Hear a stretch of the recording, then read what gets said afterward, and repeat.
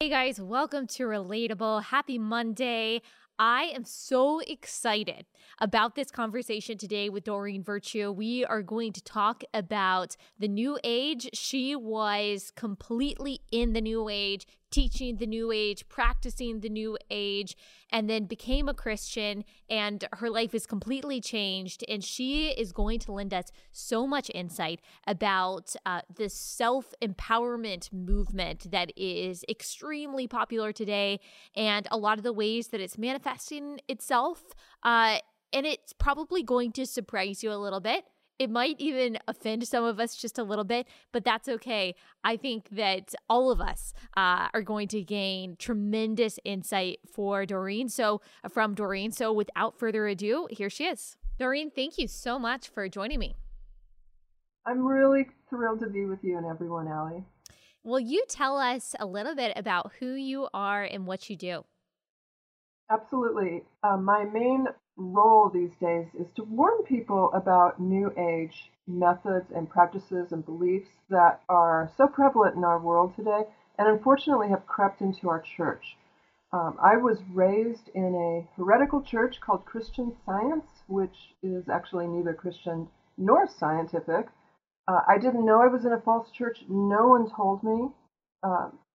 It wasn't until after I got out that people said, oh yeah, by the way, you were in a false church. But what happened was it led me into the New Age, because the New Age is very similar to Arianism and a lot of the heresies that still are prevalent today. And I became a New Age teacher, is the bottom line. I actually became the top-selling New Age author at Hay House, which is a huge New Age publisher that has Wayne Dyer, Marianne Williamson, Louise Hay, Deepak Chopra. I used to travel with all of them for about 25 years around the world, giving New Age workshops. I was on Oprah, CNN, The View, and I didn't know anything was wrong. You know, I would hear sometimes Christians criticize me, but I didn't get it. It wasn't until Jesus opened my eyes and I finally read the whole Bible that I understood that I was sinning terribly. And then when I committed my life to Jesus and got baptized and joined a church, that's when I was shocked to see that the New Age was there too in the churches. Wow. So before we get into what the New Age is, because I do want to make sure that we define that for the audience who may not know, can you tell me a little bit about Christian Science? Because I'm familiar a little bit in a very superficial sense, but what is Christian Science and why does it kind of lend itself to the New Age? Well, when you think of Joel Osteen, you think of Word of Faith. You think of name it and claim it, right? You think of speak the magical words and you'll have wealth. Well, Christian Science is the health counterpart to that. Speak the magical words and you'll have health. The whole thing is about manifesting health. Christian Science believes it takes scripture such as we're made in the image and likeness of God and twists it to say that therefore no such thing as illness could occur in this world. No such thing as injury or accident. It's an illusion. So in that way, it's like Gnosticism. It's denying the material world, the human body, and everything spirit, and including having a very heretical view of Jesus as, and I can barely say it now, that he's just a man. When my mother's still a Christian Scientist, and she's moved in with my husband and I, and when she hears us say that Jesus is God, she'll run out of the room, literally, because that's heresy to Christian Science. It was a religion channeled by a woman, Mary Baker Eddy, so similar to some of the other false religions that were channeled by one individual. And like I said, I thought I was Christian. My mom said we were Christian. We had a King James version only Bible in our house. We would read every week. We'd go to church twice a week, Sundays and Wednesday testimonial meetings. We used Christian terminology. I had no reason to doubt that I was a Christian. And like I said, no one told me. So that's why I'm out there kind of upsetting people and offending people by pointing out that things aren't Christian when the world says it is. Ellen DeGeneres, I heard in an interview, was raised Christian Science as well. And now that you're explaining it, it's kind of jogging my memory about the interview that she did, I think, with David Letterman. Not going to the doctor, like you said, not taking any medicine. And I do see how that correlates to this new age. One word that you said that I hear so much, even in the church, is manifest. Pick a word and manifest it, speak it into being. Would you say that that's kind of how you got into the new age and started touring with people like Marianne Williamson, that idea of manifesting what you speak? Absolutely. In fact, I was very ambitious, and I learned later the danger of ambition because the devil will swoop right in there, and he's a sugar daddy. He'll give you your wishes, and you become an indentured servant to him. Wow. And that's what happened to me. I got all my wishes. I was manifesting. I even had books and tapes, and you know, back when we had tapes and CDs and workshops on manifesting. And the thing is, it worked, Allie. It absolutely worked. That's where I think that some of the hyper charismatic teachers are hooking their audience in, because some of this does work. But the thing is, it's like a desert mirage. So you'll get your wishes for just a minute. You'll never have satiation or satisfaction with them. There's always that desire for more, more, more. In fact, you'll see some of the hyper charismatic so-called prophets say, "More, give me more, Lord, give me more, Lord." That's the heart of the New Age, is manifesting to get your life purpose, your soulmate, more money, more abundance, they call it. Kind of soften, because the money sounds crass, and so this ambitiousness is fueled by this belief that we do it ourselves. The word God to a New Ager is akin to the universe, a universal energy, not a personal God that we know that has love, justice, and mercy. I didn't know God, and so I turned to angels because they seemed more accessible. And I became known as the angel lady, who wrote about angels, taught about angels, as another means of manifesting. I saw them as wish granters, tragically, because I hadn't read the whole Bible. I had just read, the Luke, the Annunciation, and I didn't really understand the biblical view of angels till after I read the whole Bible. And of course, I've repented, deep, deep sorrow to God for teaching what I taught, and then doing lots of videos and blogs and articles and interviews to tell people that nowhere in the Bible does it say that we as humans go to angels and ask for wishes. Nowhere in the Bible does it say we call on angels to get a parking place or to get anything. God sends angels. And the Bible also says in 2 Corinthians 11:14 that Satan will him masquerade as an angel of light. And so we have to be super careful when we're dealing with angels, because a lot of it is demons in disguise. Can you tell us how you transitioned into making the new age a career? It just happened. I was very ambitious. Right outside of college, I got a BA and MA in psychology, and I became a psychotherapist specializing in treating addictions in hospitals and eating disorders outpatient. And I started writing about my practice, and my book did very well. I went on quite a few talk shows with that. So I was already out in the public arena as a psychotherapist. And then it just kind of morphed into the new age. Psychology and motivational speaking, inspirational speaking, and new age is a very blurred continuum, and it just went more and more in that direction. I really, looking back and looking at other people, Allie, I think that deception is progressive, like how a progressive disease gets worse and worse. There's this tolerance that you get to your experiences. So it's like if someone works in a donut bakery, they don't smell donuts after a while. Or even in our own house, we don't see the artwork or the sofa anymore. We habituate to it. And with the New Age manifesting, the self glory, which is a big heart of the New Age, where we glorify ourselves instead of God, you start to get bored with where you're at, and you want more. You want a deeper experience. There are so many people that I've talked to who started with wanting to be healed. So they entered the New Age thinking they could get a healing of some sorts, mostly physical, sometimes emotional, or that they could find their soulmate this way, or have a personality test, some sort of curiosity.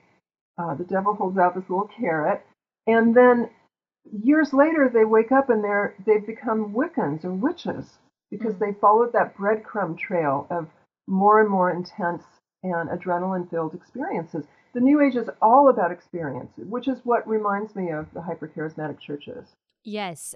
So I know a little bit about the origins of the New Age. Now, it's always manifested itself if we recognize that it originates with Satan. Of course, it's always manifested itself at some point in some way throughout history. But when you read about the history of psychology and really self-introspective psychology of Carl Jung, or is that how you pronounce his last name? Yeah. Kind of bringing the popularity of personality tests and the Enneagram and all of that to the United States.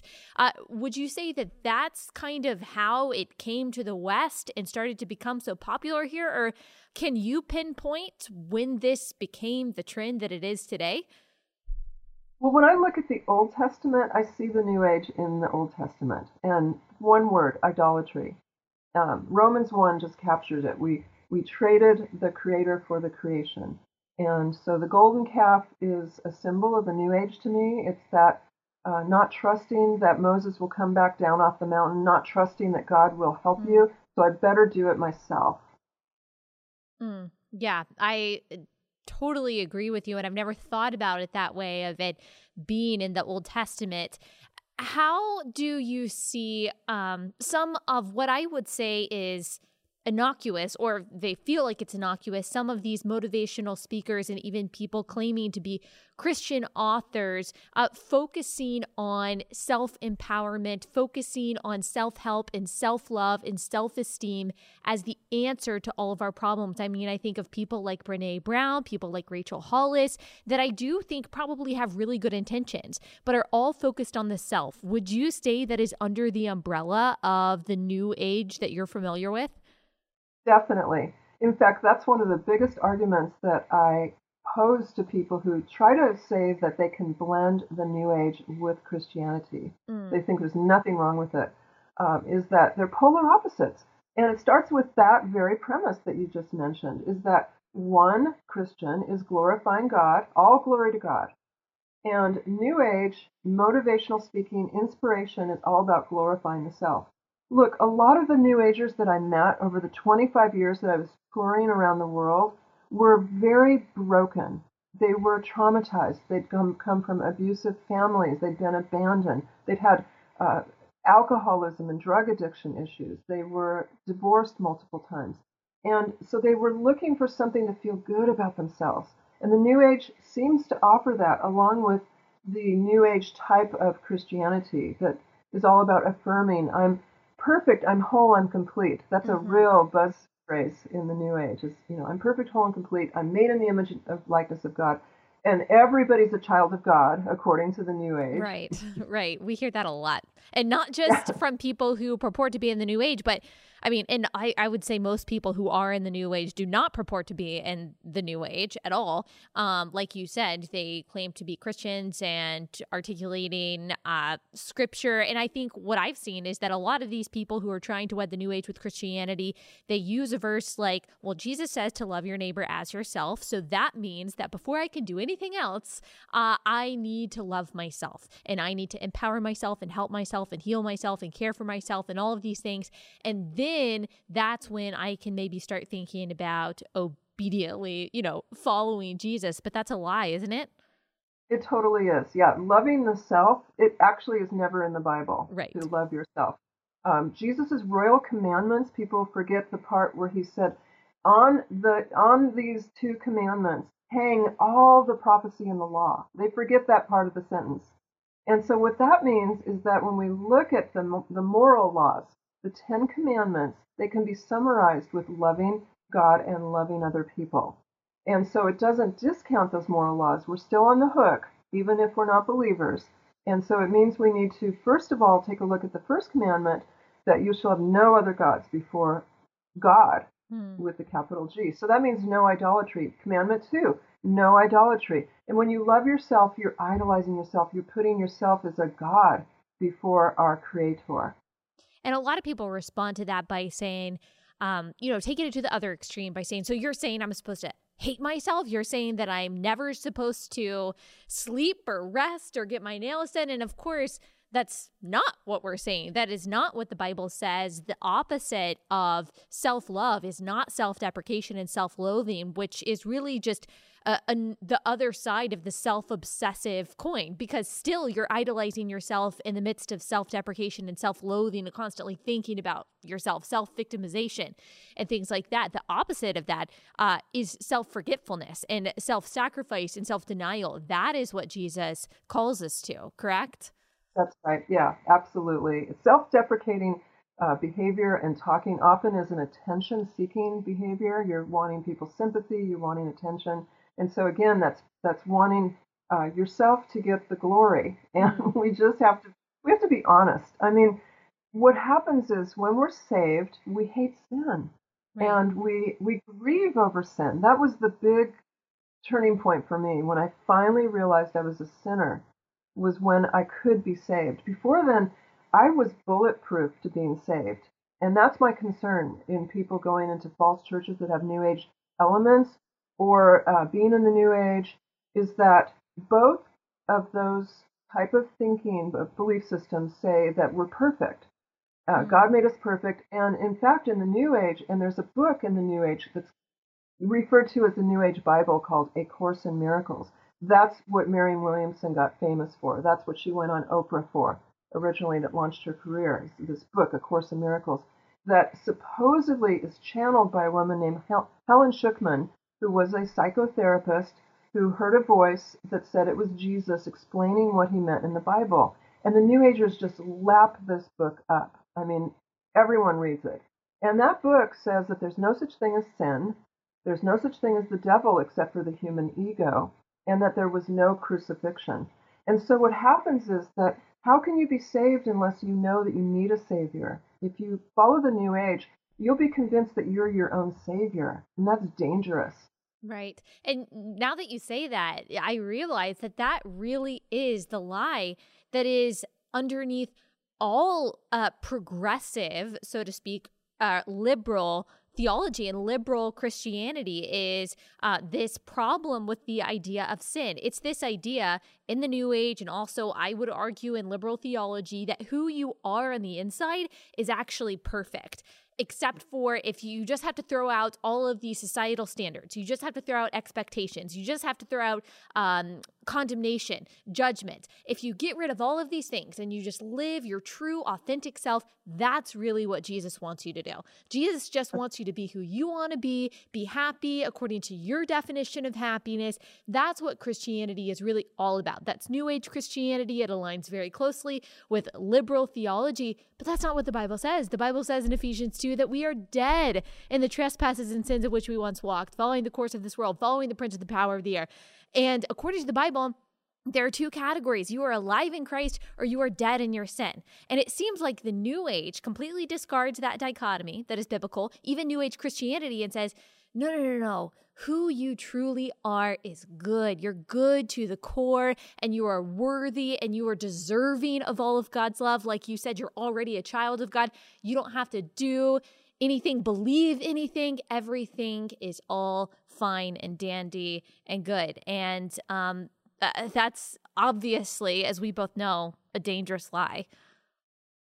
Yeah, exactly. It's the New Age says tolerance is love, and that if you have any intolerance, such as the Bible has, that's hate. And so that's the danger that we're going to see in the years coming up, and that I see politically, is if there's a liberal majority taking over, they're going to point to the Bible as being intolerant, so therefore hateful and unloving. It's going to be called hate speech.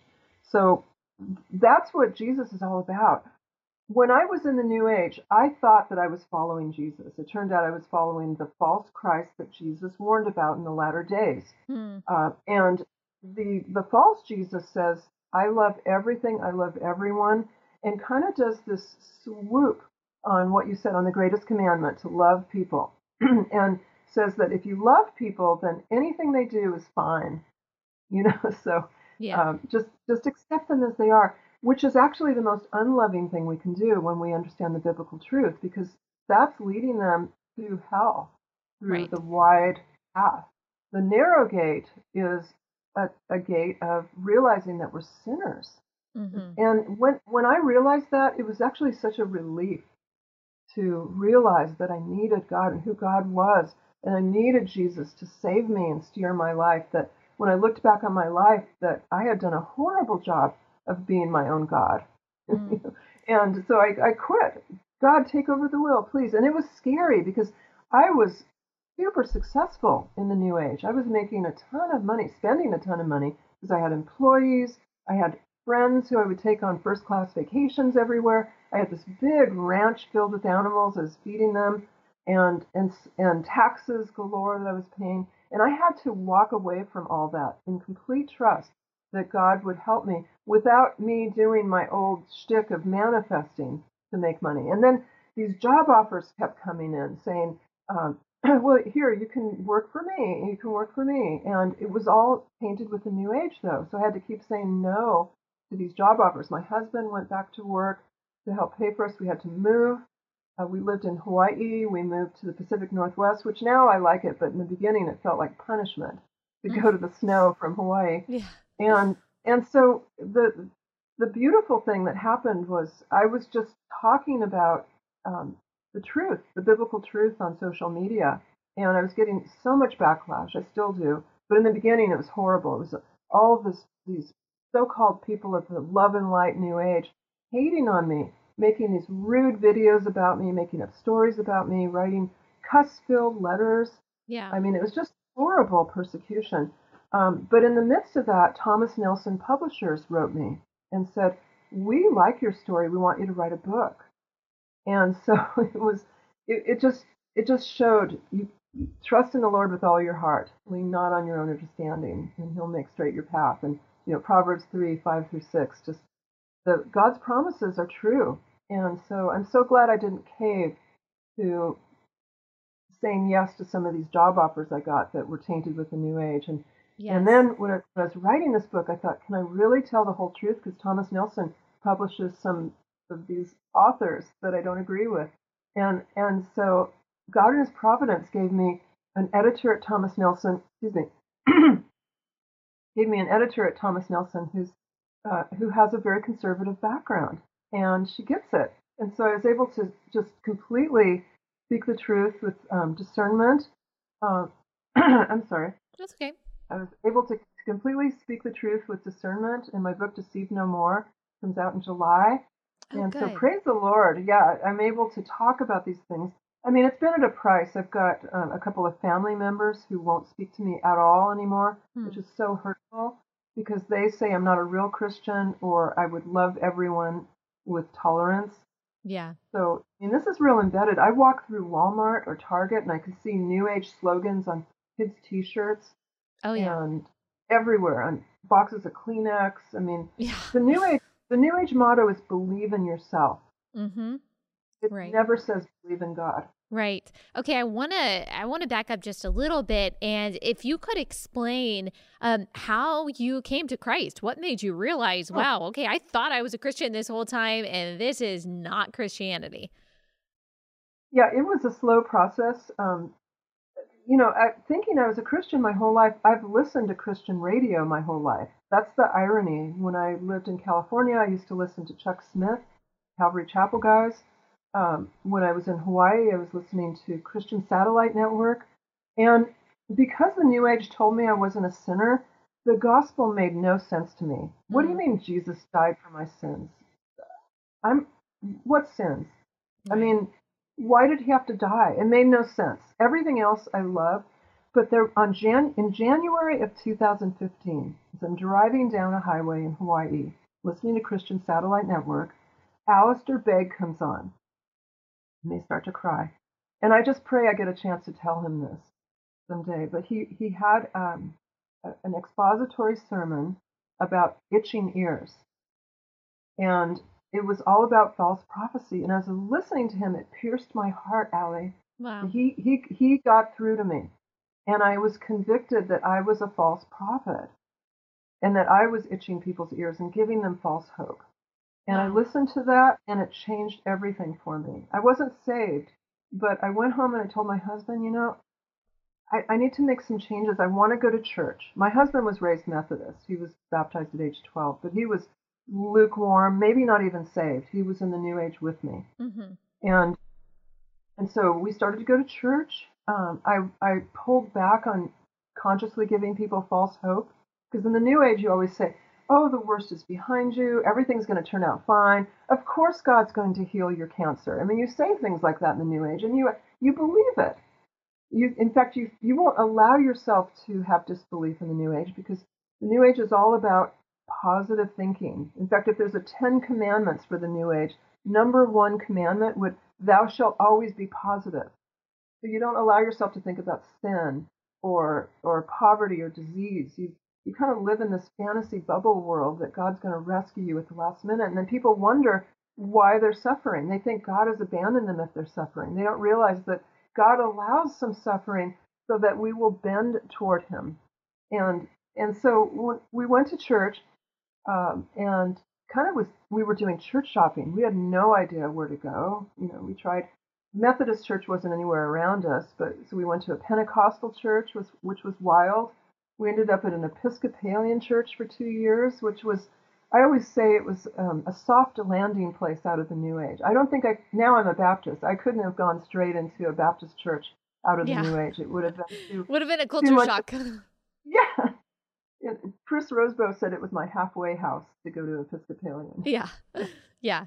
Well, And it was good. I'm glad you didn't stop there. Not that all Oh, Episcopalians, I'm sure, are like the church that you attended. I'm guessing the church that you attended wasn't necessarily biblically based. I'm sure there are people that identify as Episcopalians who do believe that the Bible is the inerrant word of God, but Episcopalian churches tend to be more liberal theologically. Just a note to my audience who may not know.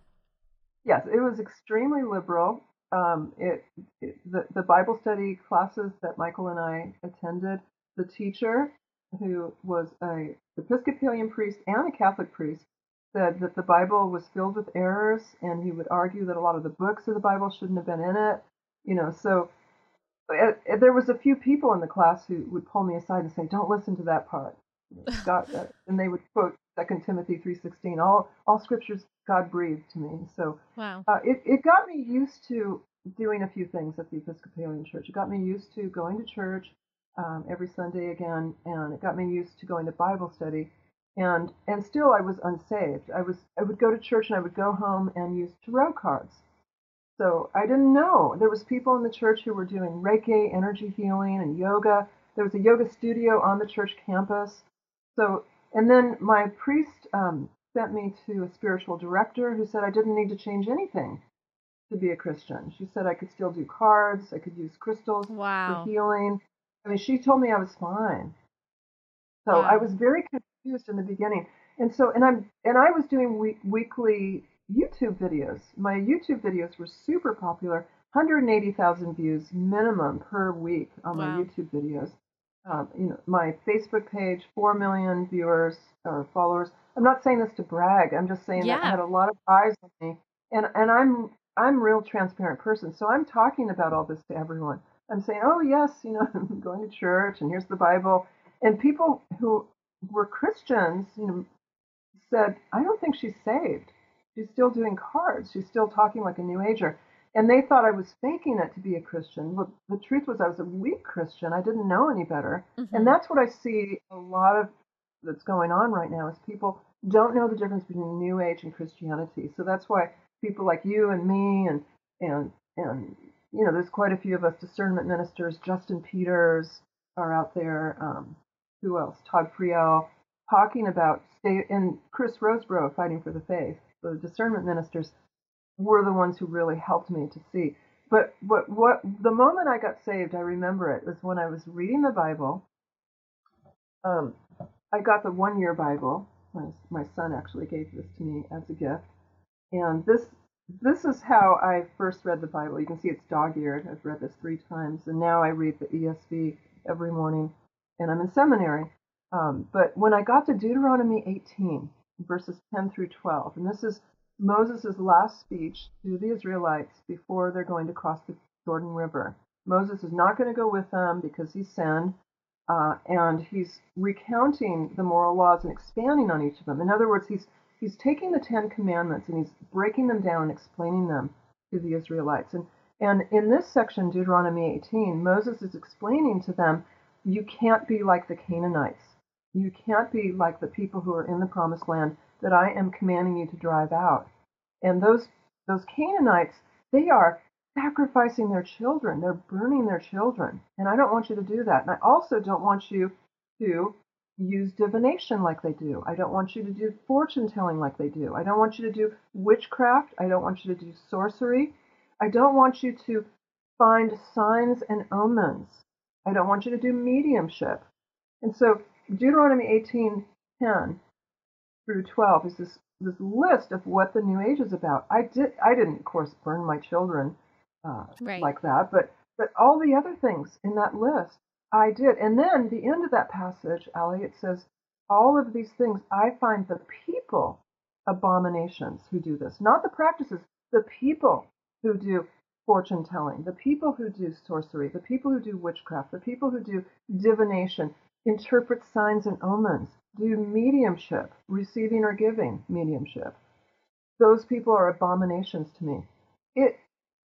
That split my world in two. Because before then, and a lot of New Agers think the same way, this is an important point, I thought that I was doing God's work. Wow. Because I thought I was making people happy. I would do mediumship sessions where I would help people to get over their grieving with a deceased loved one. I would take cards and read their future, and people would be happy. The thing was, they were accurate readings because demons will feed messages to false prophets like I was, and to psychics and mediums. And so I thought the accuracy was a sign that it was from God, and the fact that people were happy was a sign from God. Mm-hmm. I would say a lot when I was on stages. I was giving keynote workshops to thousands of people around the world, and I would say the following words that now embarrass me to no end. I would say, I'm God's secretary.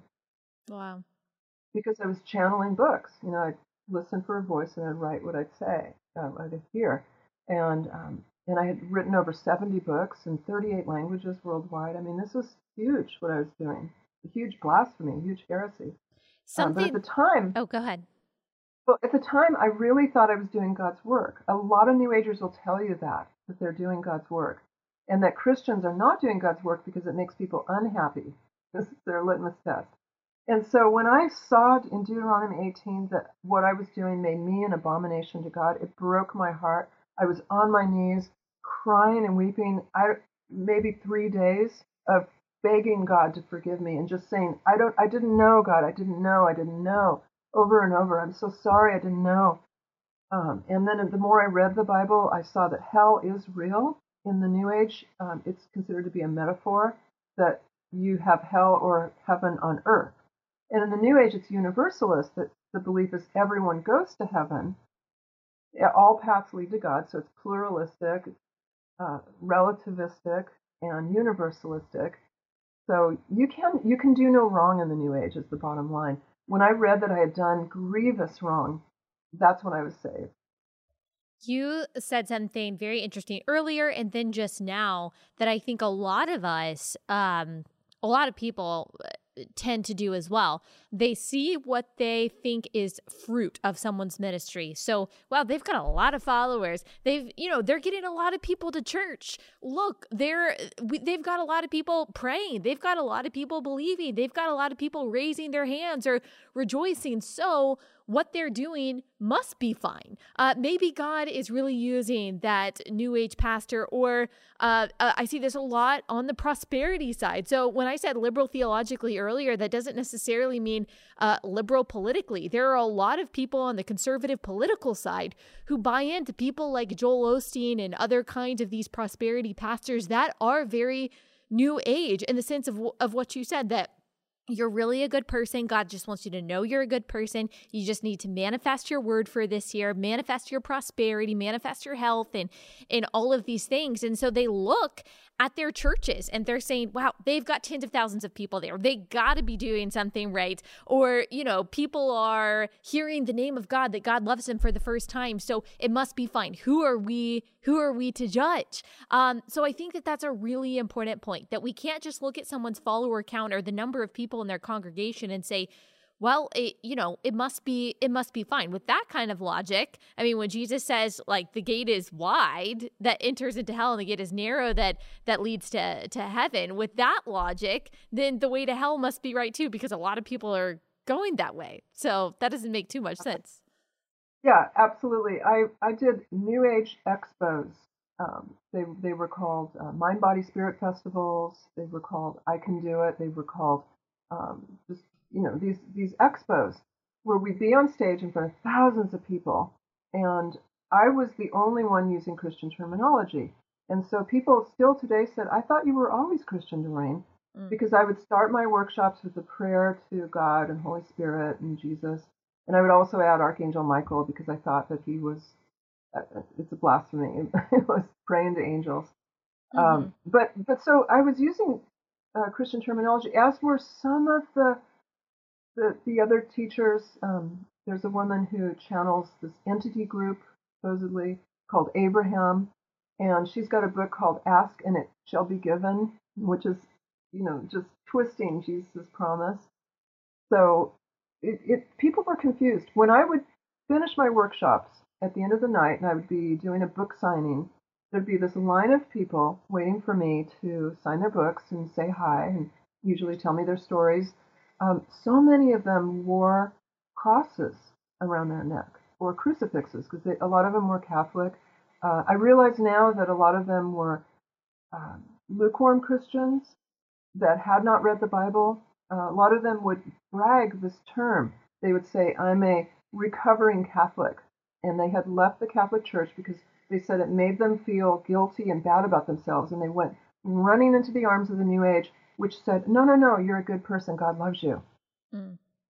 Right. Can you touch a little bit on yoga, Mm. crystals, these things that are very popular? I'll just admit, I only very recently started thinking about yoga in this way. I just never thought about it. I just thought, some people are using it as a spiritual practice. I would never use it as a spiritual practice, but it's working for me. It relaxes me, whatever. And then I started getting some messages from followers saying, you probably should look into yoga, because I think I maybe said a couple times on social media, oh yeah, I just did yoga, whatever. And I started looking into it and I thought, well, maybe this is me using part of the New Age and I didn't realize it was harmful. So what is your take on that? Oh, big take on it. I did yoga for 20 years. It's part of being in the New Age. The New Age appropriates multiple cultures. So it takes a lot from Hinduism, Buddhism, Native American spirituality, and kind of blends it together without really knowing what it's doing. So it's spiritually dangerous because people will pray to these Hindu deities that I think the average Hindu would be afraid to deal with. There's Hmm. some scary deities in Hinduism. So yoga, which means yoked, and it means yoked to Brahman, the idea in Hinduism of the creator. So you're yoked to the Hindu creator doing yoga. There's a series that's in virtually every yoga class called the Sun Salutations, and it Mm-hmm. includes these poses: Chaturanga, Warrior 1 and 2, Downward Dog, Upward Dog, Sun Salutations, and each of those poses is designed to bow down to a different Hindu deity. Its whole meaning, and this is not coming from Christians criticizing yoga, that's part of yoga theology. Wow. And so people will argue with me all the time, oh, well, I would never, ever bow down to a Hindu deity. I'm saying scripture, I'm listening to Christian radio Mm-hmm. while I'm doing yoga. It doesn't work that way. If it's rooted in paganism, it doesn't matter whether we slap the veneer of Christianity on top of it. It's gone. It's yoga has no place in any Christian's life, and I'm particularly concerned that it's being offered to children in churches, because children, this is what happened to me. I was so vulnerable. I trusted my mom, who said, "Oh yeah, we're Christians. This is a Christian church." And hello, Mom. No, we weren't. Yeah. Uh, and so kids just don't have any kind of discernment to know Right. that yoga is going to lead them in the wrong direction. If you're bowing down to Hindu deities, which are demons, you're going to be attracting those demons. Now, people will say, but isn't it okay to stretch? Of course it's okay to stretch. We're supposed to stretch. It's how our bodies are made. But that's a big difference from doing a warrior pose or chaturanga or a downward dog. There's ways to stretch. You get on your floor with a towel and you just move your body. that's stretching. Do Yeah. that, but don't go to any holy yoga classes. Don't go to anything like that. The people in those classes get so mad at me for saying this, but I have to speak the truth because no one told me.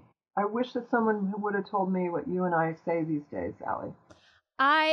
Let me articulate what my thoughts were when I was in a place of, I guess, just justifying it. Now, I've never been big into yoga. It's not something that I just have really liked, but I did used to teach bar classes, and yoga was a part of bar. And again, I just never thought about it. So, but when people started sending me stuff and saying, maybe you shouldn't talk about doing yoga. When I was pregnant, I was like, oh, yoga is really the only thing I can do. So I talk about it on Instagram, and people would start saying things and how I thought about it. And I just want to kind of hear what you would say to someone who is thinking this right now, listening. Okay, but what's the difference in me doing a lunge with my arms outstretched, not calling it a warrior one or warrior two? I don't even know what it's called. What's the difference in just moving my body, not thinking anything spiritually about it all? And okay, now I'm moving my body in the exact same way pretty much, but I'm calling it a yoga term. What's really the difference in that? Aren't we just being legalistic? Oh, I understand that all the time. I'm very much accused of being a legalist. But the definition of legalism is that you are saved by your works. We're saved by grace. We're free in grace. But the thing is, when we're saved, we want to obey God. And so we want to glorify God in everything we do. Is it glorifying God to do poses that were designed to bow down to pagan deities? Going back again to Deuteronomy 18. Even Acts 19:19 or Acts 16:16 for those who say, oh, the Old Testament we unhitch from. Uh, we're not glorifying God when we do yoga poses.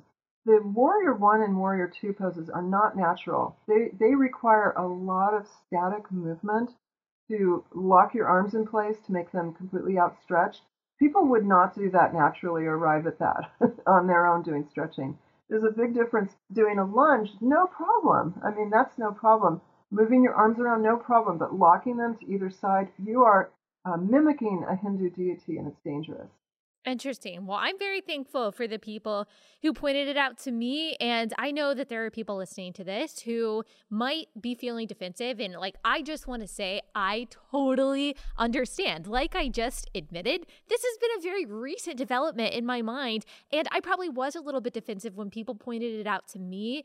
But I'm so thankful for the grace and the patience of God and the Holy Spirit moving in our hearts through other people. And even though at first, our idolatry and our sinfulness wants to kind of, push that kind of rebuke away or push that kind of correction away, I'm so thankful. I'm so thankful for the Holy Spirit and how he relentlessly pushes us towards holiness, even when our first reaction is defensiveness. And I'm sure that's the reaction that you get to a lot of the stuff that you say. Absolutely. The first time I put a video warning about yoga up on YouTube, it was the first time that I got an equal number of dislikes and likes. Wow. People either hated it or loved it. But I do think, of course, God uses everything for his good, for his glory. And so the fact that you didn't feel conviction about it at first and you were defensive is a wonderful story to help people who can identify with that. So Right. Praise God. Praise God, definitely. Okay, we only have a little bit of time, but I want you to touch on a couple of things as we wrap up. Can you talk to me about crystals? I've gotten a lot of people saying, God I one time said something sarcastic about, oh, the same people who make fun of us for believing in the Bible is the inerrant word of God, or the same people that say, oh, I'm going to rub a crystal on my forehead and all my problems are going to go away. Well, I got a backlash from people who identify as Christians saying, well, God made these crystals to have the power that they do. What's your opinion, or what's your thought? Well, God definitely made crystals. The Bible, especially the Old Testament, with the high priest had crystals. There's crystal references, gemstone references from Genesis to Revelation. And so that's not the problem, it's how we use them. People use them in an idolatrous way. Anytime we elevate something as having power above God, so we say this crystal has the power to heal or to divine my future, go read Romans 1. That's idolatry. It's putting the creation above the creator. So that's where we get into trouble. So I always ask people asking about crystals to be very honest with themselves and with the Holy Spirit and say, what's the purpose of me having this crystal? Is it a decoration? Is it to glorify God, like having a bouquet of flowers? Right. Beautiful creation from God. Or is it because I think it will give me magical powers or it will help me in some way? And if you're thinking it's that way, get rid of it. Get rid of all the idols that you can find. Same with essential oils. I was going to bring that up. I was like, this is dangerous territory, but I do want to talk about that. Okay. So essential oils, same litmus test. Is it an idol or not? A lot of these essential oil companies have these magical sounding blends that they've made that promise kind of under the radar. This will give you happiness. This will give you this or that promise. And so that's when it becomes idolatrous, is thinking that the oils have a magical property. Granted, there's oils all throughout the scripture. You don't need to send me the scripture. I'm very aware of where it says oil in the scripture. But again, going back to Romans 1, are you worshiping the creation or are you worshiping the creator? Are you glorifying the creation or the creator? It's a matter of being super honest with yourself and with the Holy Spirit. Right. And just to let people know that are listening to this, I have essential oils. I, use eucalyptus, in the shower because I like how it smells. And I believe that these things have good properties in them that we can use. But I think that what you said, Doreen, is so important, that there is a litmus test to these things and that we have to test ourselves, that we have to ask God to look into our hearts to see if there be any grievous way in us. Are we idolizing, whether it be crystals or energies or whatever it is that we think is going to heal us or to change our lives or to bring us peace? God is the giver of peace, not an essential oil. That doesn't mean that lavender isn't calming, but it does mean that, like you said, Doreen, it doesn't have the power that God does. So it's not inherently sinful to have a crystal that's beautiful. Or something. No, I don't keep crystals because I was an idolater with crystals. I can't have them. I'm like an alcoholic who can't have any beer in the house. Right. But I use essential oils for cleaning. I totally agree with you. I've got a big thing of eucalyptus in my shower. I use lavender because there's scientific proof that it does help to calm you down. But I don't give it more power than that. Right. I don't say, oh, please, lavender, please calm me. Right. Or anything like I would in the New Age. Right.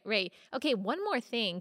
Something that I see that seems to be growing more and more prevalent. You mentioned children doing yoga. Well, it doesn't seem like it's just yoga. Like there is a book that a lot of Christians were concerned about that is being sold, and I think Target teaching kids about demons. There seems to be also, not just among children, but among women especially, an affinity for witchcraft just outright, and a lot of symbols of occult. Some people are saying, I haven't looked into it quite enough, but some people are saying there were satanic symbols even in the halftime show. But there does seem to be playing with fire, pun intended, when it comes to the occult and those kind of symbols. Is that something that you've noticed?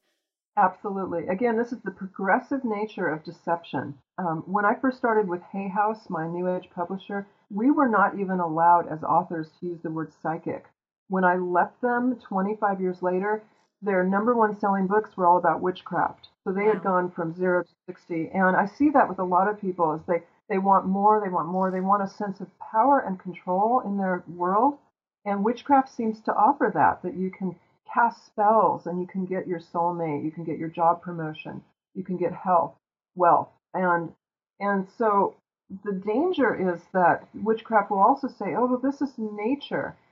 This is an alternative to big bad Christianity, is the way it's marketed, and it's women empowerment. When I first was saved, the number one complaint I got from the New Agers who used to follow me is that Christianity is so patriarchal, because New Age is mostly women followers, and so witchcraft seems to be something like a women's spirituality that Christianity, the men of Christianity have pushed away because they don't want the secret to be revealed. So realize that underpinning, if you have a loved one who's in witchcraft, is that there's that sense of a jealous rivalry between Christianity and witchcraft. And there's not. It's Christianity being concerned about people going to hell is the bottom line. And witchcraft, if you go into a bookstore these days, you'll see witchcraft books everywhere, including for children.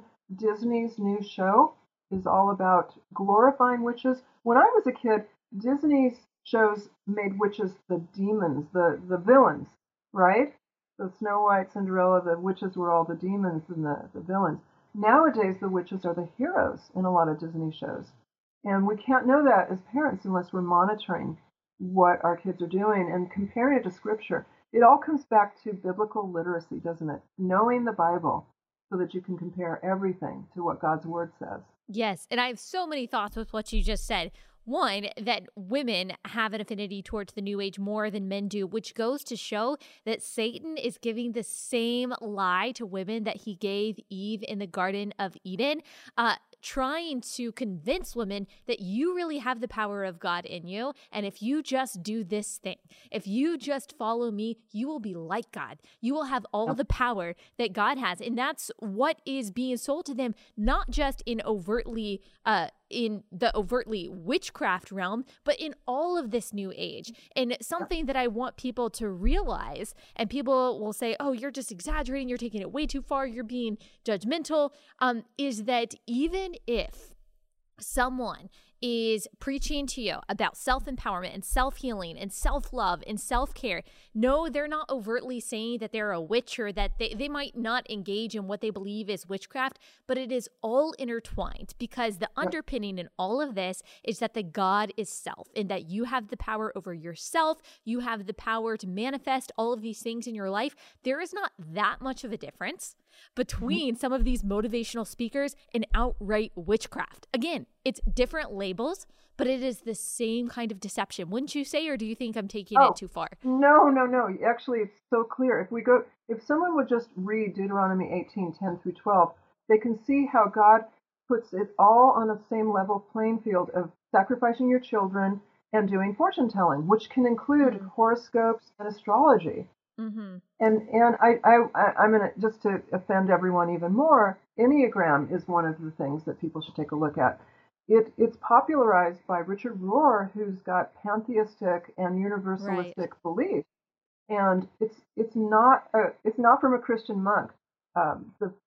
This has been completely exposed that was a marketing scheme that they came up with to make it seem palatable to Christians. It's a New Age personality test. I have a BA and MA in psychology from Chapman University, one of the leading universities, and I studied personality tests a lot in college. I can tell you the Enneagram is not in the same category as like an MMPI or the Stanford-Binet, which are scientifically created personality tests. And besides that, Christians shouldn't be all obsessed with who am I by going to a personality test. Right. Am I an 8? Am I a 1? That's self-idolatry. That's self-glory. Who we are is in the Bible. That's where we find those answers. Right. And it all goes back to, as you have said multiple times, it all goes back to Romans 1, or that's one of the places that it goes back to in Scripture. You've cited quite a few places where we can see the reflection of today's deception in the Bible, which shows that, Satan might be crafty, but he's not original. He's not creative. He's not really coming up with new temptations. It's the same temptation, all manifesting itself in a different way, but it does reflect so much of what we read in Romans 1, that not only are we engaging in these New Age practices and these occultist practices that really make ourselves God, but we see what happens when we make ourselves God. And there are two things that we've talked about on this podcast that I see a lot is the elevation of animals to the same place or above humans and the degradation of babies. And so you have child sacrifice and you have this animal worship. And wherever there is animal worship in the Bible, there is also child sacrifice. So again, all of these things just go hand in hand. Absolutely. It comes down to knowing your Bible and praying for God to reveal what's in your heart to you. It's really praying repentance daily and praying Psalm 139, show me, God, what's offending you, and having the courage to do that. It's scary when you feel bad about yourself, when you've gone through a lot in your life and you don't feel lovable. It's really scary to ask God, what am I doing that's offending you, God? But it's necessary. Yes. And it's so much better because like you said, the self-love, self-empowerment, self-worship stuff, it feels good for a little bit and it might make your life better in the short term because maybe you do have some confidence and you're able to achieve a goal. Maybe you're able to lose weight. Maybe you got that promotion. Maybe you ended up taking job opportunities that made you more money and you're fulfilling your dreams. And so you look at your life and you say, well, God must be blessing what I'm doing. That book must have been right. But in the long term, not only does it eternally lead somewhere that none of us want to go, but also it doesn't truly satisfy because you're always looking for the next thing that you're supposed to do. Okay, so I lost the weight. Well, now maybe whatever it is that you need to do to manifest the next goal in your life. And so you're constantly craving, like you said, people saying more, more, more, more. But Jesus calls himself the bread of life. He is the well that never runs dry because in him we find rest for our souls. We find satisfaction. Our hunger is finally satiated. Our thirst is finally satiated. And his yoke is easy and his burden is light. Whereas in yoga, like you said, we're yoked to a false god whose yoke is difficult and his burden is heavy. Jesus, the one true God, offers us something much, much better. Amen. Yeah, so well said. And I hope that everyone has ears to hear what you just said, because that's the bottom line. Well, there's so much more that I want to talk to you about. Man, I will just have to have you back. I would love to have you back when you're around the time that your book is coming out, because I know it's going to be so important for people to read. I just finished writing a book myself that comes out in May, and I know the process is grueling. So congratulations to you for getting this done. If you could tell everyone some information about where they can find you, if you want more information about your book, just feel free to tell everyone anything you'd like. Absolutely. Well, I'm pretty easy to get a hold of. You can write me on Instagram direct message. My Instagram name is, and yes, that's my real name. I have a YouTube channel, Doreen Virtue for Jesus, with a lot of discernment videos. And Allie, I would love to interview you when your book comes out for my YouTube channel. And also Facebook page, Doreen Virtue for Jesus. Awesome. Well, thank you so much for taking the time. This was a fascinating conversation, probably the most, one of the most, if not the most important interviews that I've done. And I'm so excited for people to listen to this. We're probably going to get a lot of pushback, which you and I are both used to. And that's okay. Thank you. Thank you so much. And we'll be in touch soon. Okay. God bless you. Thank you. You too.